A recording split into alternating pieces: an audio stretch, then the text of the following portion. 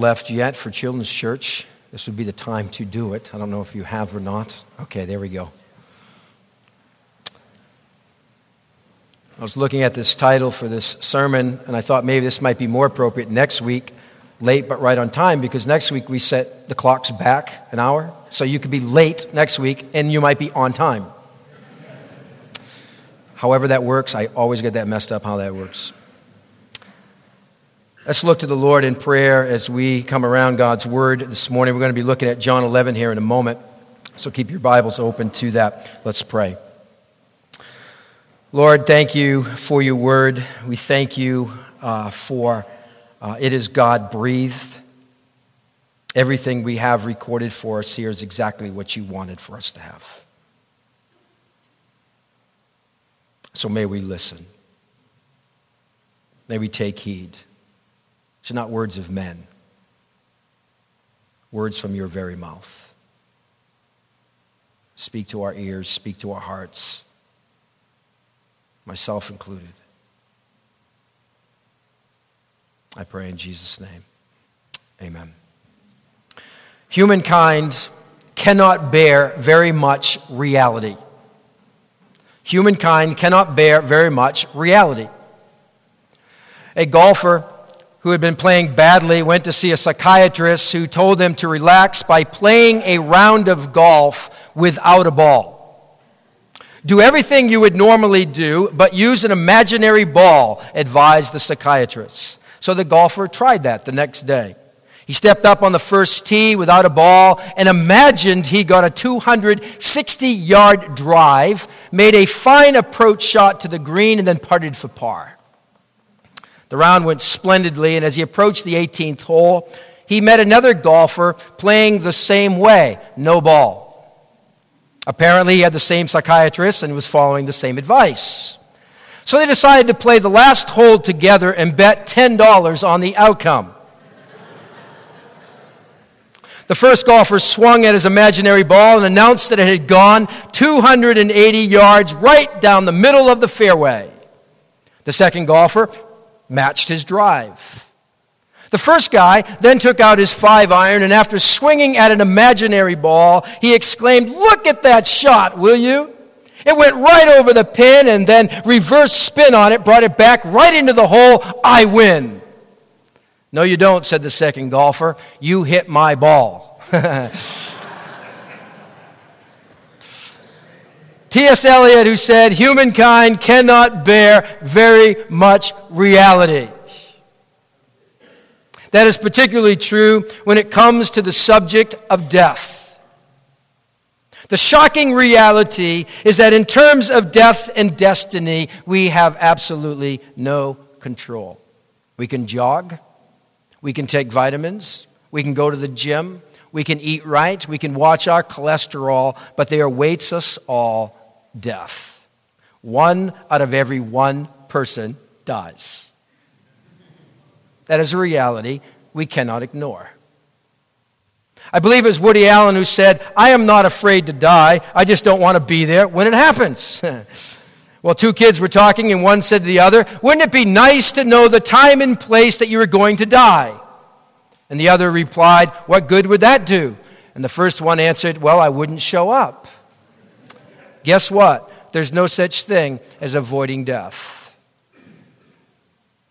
Many are uncomfortable talking about death. Bring it up around the coffee pot or at the dinner table among friends, and likely there will be an immediate tension in the air that you could cut with a knife. Death is agonizingly real. And that is what hits Martha and Mary when their brother Lazarus died in the 1st century. In our present sermon series, we're looking at what we can learn from Jesus and his interactions with people. Today, we see Jesus confronted with the reality of death and its hardship and pain it brings on the survivors. We find Jesus not avoiding the subject of death, but rather entered the world of the grieving, the hurting, those who experience loss. We see once again what moves the very heart of Jesus. And may what moves his heart move our hearts. The story recorded for us in John chapter 11 ought to elevate our perspective. If we are to find our way through the difficulties we encounter in life and help others in their times of loss, then we will need to see problems from above rather than from ground level, for that makes all the difference in the world. The bottom line truth for you to take with you this morning is this: God's timing is perfect even when He appears catastrophically late. God's timing is perfect even when He appears catastrophically late. Well, let's dive into our text this morning in John chapter 11. Look with me at John chapter 11. And there are three overriding observations to be made regarding this passage. The first observation has to do with the delay of love. With the delay of love. Now, I want to take you back to the verses that weren't read this morning at the beginning of chapter 11. And so follow along as I read verses 1 through 3, John 11. Verse 1, Now a man named Lazarus was sick. He was from Bethany, the village of Mary and her sister Martha. This Mary, whose brother Lazarus now lay sick, was the same one who poured perfume on the Lord and wiped His feet with her hair. So the sisters sent word to Jesus, Lord, the one you love is sick. Now, a reoccurring theme in this section of Scripture is the fact of Jesus' love for this family of three. It seems apparent that Jesus would spend time with this family when ministering in Jerusalem. It was the place where Jesus could relax and kind of put up His feet and take a nap and enjoy telling stories and jokes around the dinner table.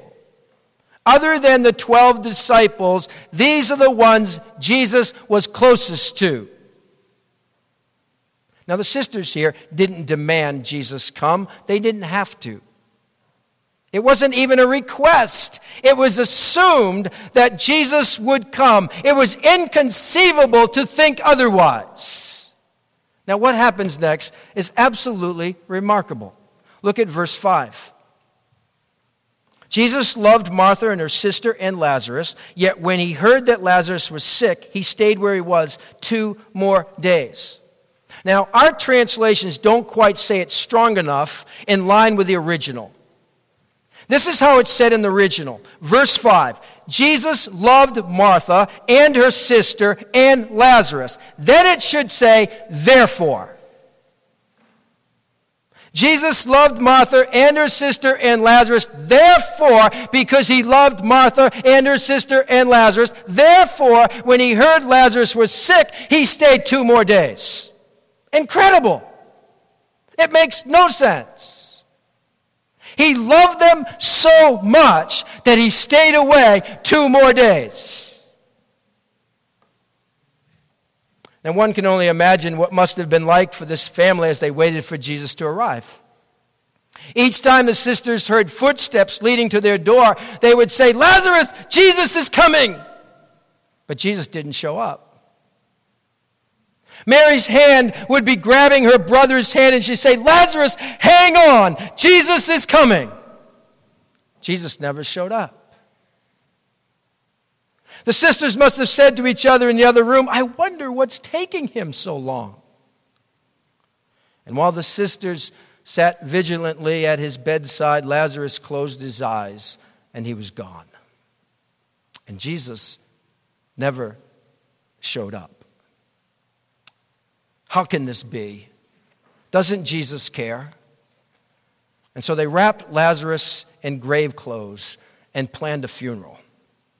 Jesus didn't even attend the funeral. Is Jesus that busy? He couldn't come back to the one He loved. Was it so necessary that He performed miracles on strangers and yet couldn't break away to visit His friends and a friend who was sick? I thought Jesus loved us. Why would He abandon us like this? It's in times like this that it's difficult to believe that God is good. I mean, you plan this big outreach event and it falls through. There's a false accusation that ruins and destroys a family. A child dies in a parent's arms. A spouse cheats. A child falls away. You lose your job. Your friends turn against you. You get picked on at school. The church family isn't there when you needed them most. And on it goes. And it is times like this that one concludes that either God can't do anything about the situation or he can do something about the situation, but he chooses not to. He doesn't care. And Jesus does eventually show up here, but he's late. Lazarus is very dead. Look at verse 17. On his arrival, Jesus found that Lazarus had already been in the tomb for 4 days. Now, unless I missed my calculation, even if Jesus showed up 2 days earlier, Lazarus would have still been dead. So what difference would it have made if he came right off and without delay, I mean dead as dead? Well, we need to understand something about that culture. When a person was thought to be dead, they didn't wait until some professional came to pronounce them dead, and sometimes they might be mistaken. The person might actually be alive when they're trying to bury them. That would be kind of unnerving. But it happened. And they would immediately bury the person. They didn't drag it out. And there was this theory in that day that for the first 2 days, the spirit hadn't left, but would hang around the deceased person for 2 or perhaps even 3 days. There was a 3-day limit, and it was believed that then death was irreversible. And John, in this chapter, you will notice, emphasizes that Lazarus was dead for 4 days. That's important. Now, I'm not suggesting this was sound theology or that Jesus even believed that theory. He didn't. But by waiting for 4 days, it made the raising of Lazarus that much more spectacular to all the witnesses of that event. You see? But from ground level perspective, and because the text is forceful in its wording, Jesus, out of love, delayed coming. Grab that. And the sisters get word that Jesus is now coming.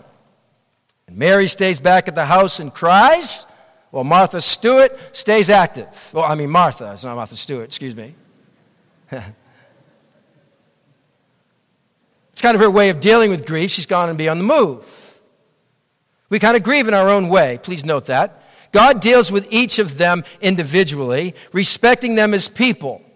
And Martha, true to form, leaves the house. She's got to stay busy here, and she's going to go meet Jesus.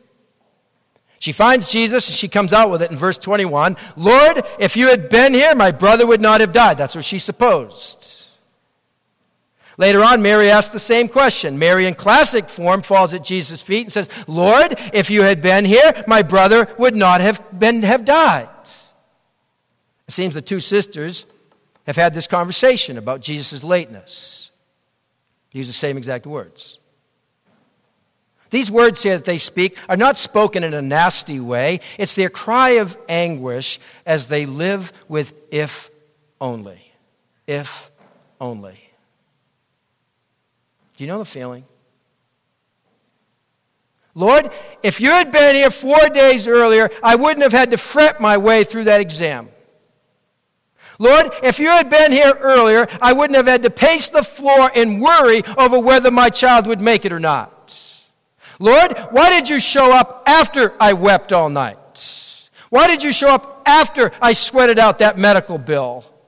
After I was so stressed out, I was about to snap. Why did you show up 4 days late, Lord? If only, Lord. Have any of those? Jesus' delay is a delay of love. How do you do with delays? A reoccurring issue with my 5-year-old is that she wants everything now. We talk about something fun we're going to do in a few days. She wants to do it now. She wants to eat now. She wants her snack now. She wants to open that present now. And I'm so glad we grow out of that, huh?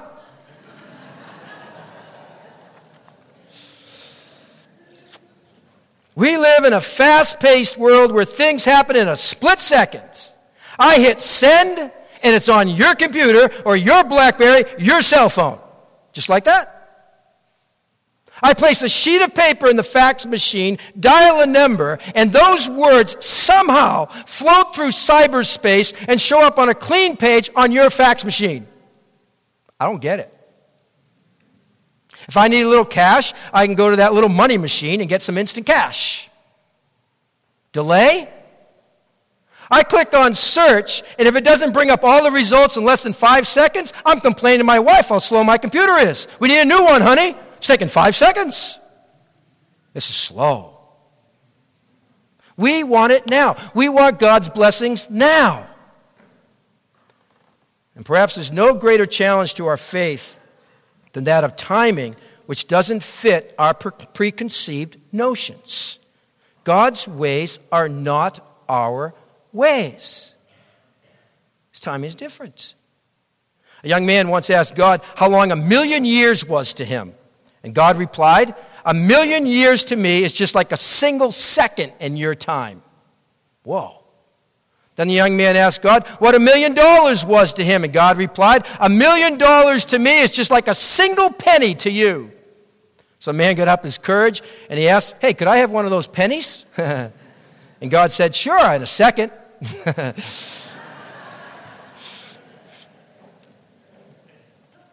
We want it now.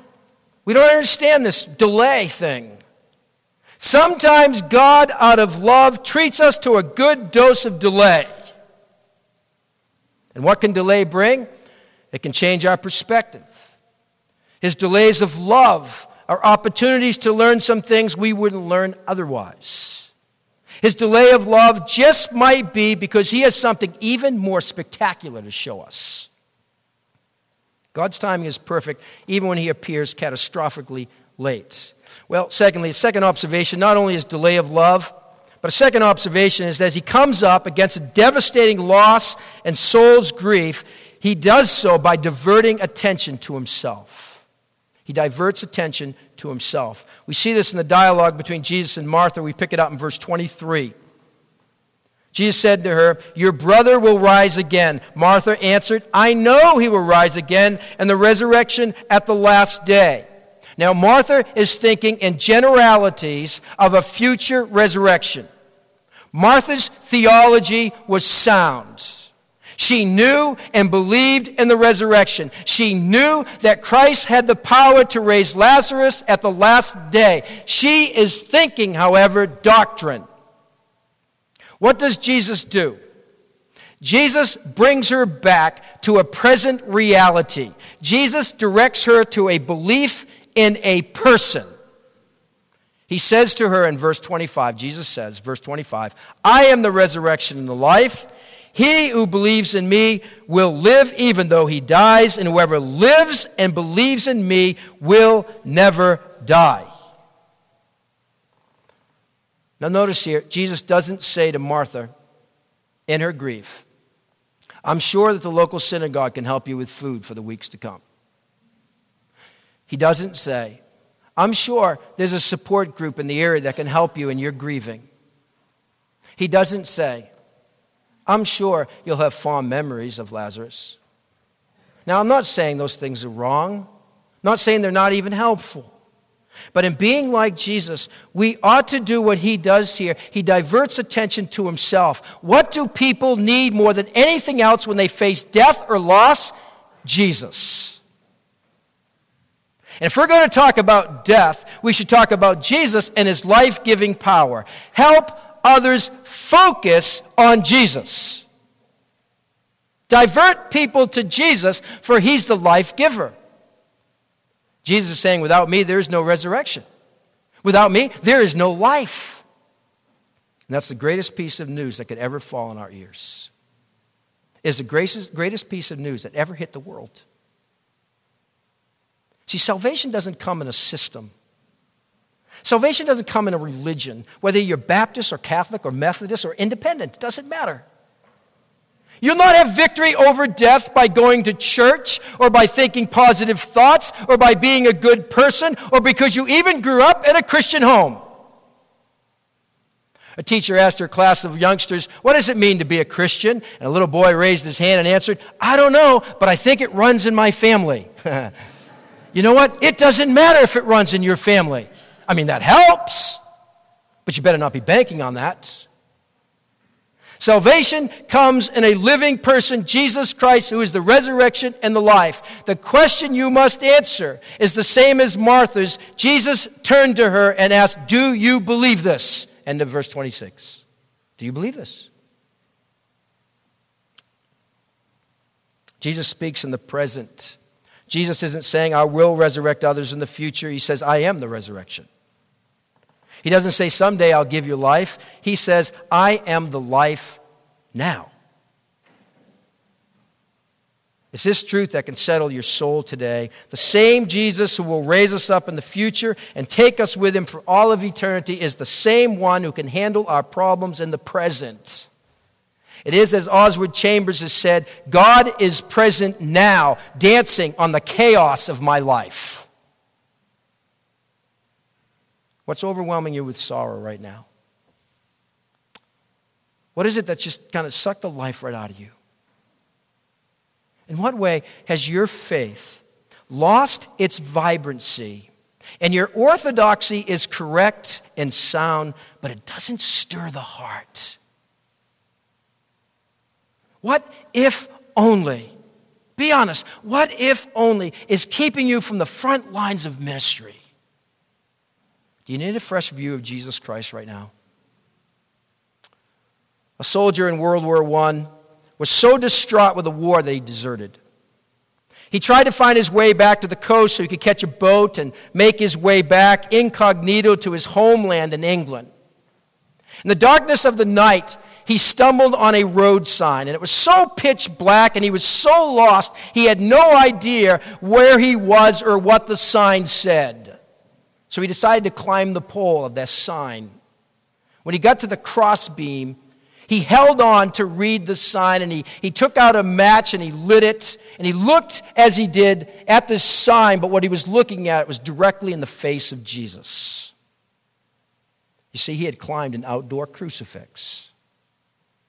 He was looking in the face of the one who had endured it all and had never turned back, and stunned by what he saw, he realized the shame of his life, and the next morning, the soldier was back in the trenches.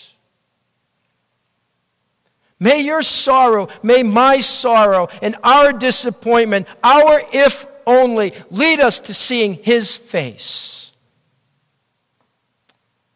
Perhaps out of love, he's treating you to a good dose of delay. Perhaps out of love, he wants to use it, the sorrow in your life, to drive you to see Jesus in a new light, to stir your heart again because it's about to go out. It's a third observation I want to make, and that is Jesus displays his sorrow and sovereignty over death. He displays his sorrow and sovereignty over death. In verse 33, we find what moves the heart of Jesus.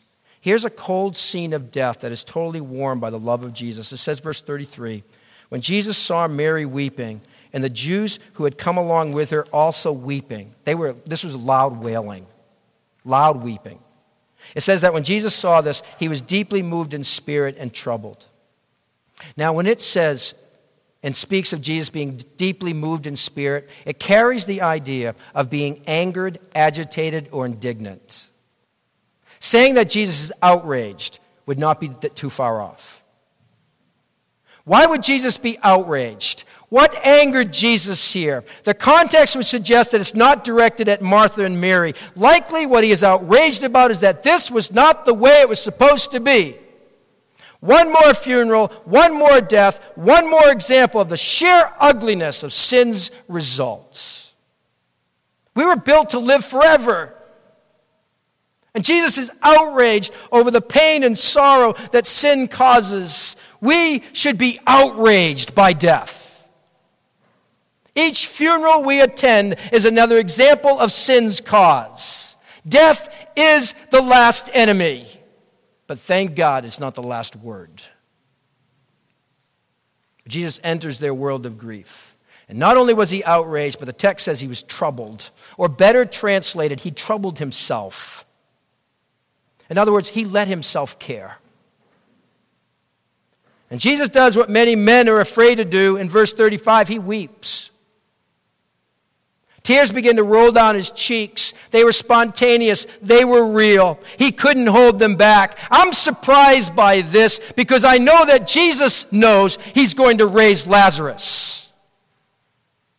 That Lazarus is going to come out of the grave in 3 minutes. Lazarus is going to be standing there and talking with them in just a few minutes. He could have just shook his head, had a slight smirk on his face, and said, no need to cry, folks. I'm going to raise him. Jesus weeps. I don't know about you, but that thrills my heart. Jesus understands grief. My grief, your grief. He let his heart be ripped by their pain and sorrow. Why? Because he wanted to feel every pain you've ever felt. So when you stand at the grave of that one you loved more than any other person in the world, Jesus can say, I know. When you silently suffer over not being able to see that child who never made it to full term, or when you stand and look on as all your possessions and everything you ever owned go up in smoke, Jesus says, I know. When you feel the pain of seeing your last child off to college, and when your heart is being ripped out by a breakup, when you lose physical capabilities you once enjoyed, and when you feel the loss of a smashed dream, or the loss of income, or the loss of familiar surroundings, Jesus says, I know.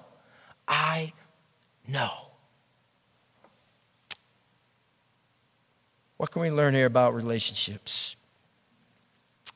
Don't pass by those who are grieving. Learn to see the losses of others as they pass by. Not just death, a lot of other categories of loss. Enter into others' world of grief. Don't avoid the hurting. I don't know what I'm going to say. Don't say anything then. Cry with them.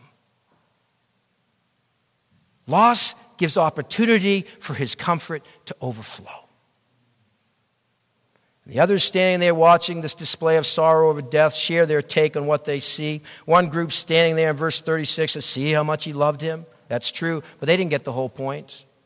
Others in the crowd give their 2 cents in verse 37. Could not he who opened the eyes of the blind man have kept this man from dying? In other words, when you really need him most, he's not here. And what both groups missed was what was happening before their eyes was the greatest demonstration of his love. There's something much bigger going on here than ministering to this one family whom Jesus had a close relationship with and loved. For the sake of the greatest love to the greatest number, Jesus showed the glory of God and raised Lazarus from the dead. And because of Jesus' delay, more people would witness the power of Christ over death. We didn't see the whole picture. God was right on time. He always is. God's timing is perfect even when he appears catastrophically late because Jesus has the big picture in view. When we see our problems from above rather than from ground level, it makes all the difference in the world. In June 1815, the English military forces under the Duke of Wellington engages the forces of Napoleon. All England awaited news of the outcome. It was before the days of fast communication, so the message would be sent from a boat by a signaling device using a code. Watches were stationed along England's coast to observe the sailing vessels coming up the channel. Knowing the battle was to be fought, the coastal sentries waited for a message of its outcome. Finally, a watcher noted a message being waved from a passing boat. It said, "Wellington defeated." And then the fog closed in. The words were relayed across England, and the nation was plunged into gloom. After some delay, when the fog cleared again, another sailor in another boat waved the same message, this time without interruption. It said, "Wellington defeated the enemy." And England's sorrow was driven away, and the entire country went wild with joy. Isn't that how it often is in the Christian life? Defeated. The fog closes in. Delay. What you may read as defeat may simply be that you don't have all the information. Stay tuned. Things may not be as they first appear. God may seem late, but it's only as the fog lifts do we realize that his arrival was at the precise moment necessary to fulfill the purposes of God. And I can safely say this. And when he does, it will be something more spectacular than you could ever imagine. Let's pray. Lord, anyone who knows me knows how much I hate to wait. I hate delay. And yet, how many lessons have I not learned because of my impatience? And how many lessons are out there for me to learn because of the delay of love? Change our perspective, elevate our perspective, and help us, God, to be able to say, no matter what sorrows may be crashing in on us right now, that we can honestly say before you, it is well with our soul. Because you're taking care of that, and you're the overseer of our souls. We give that to you. Thank you. In Jesus' name, amen.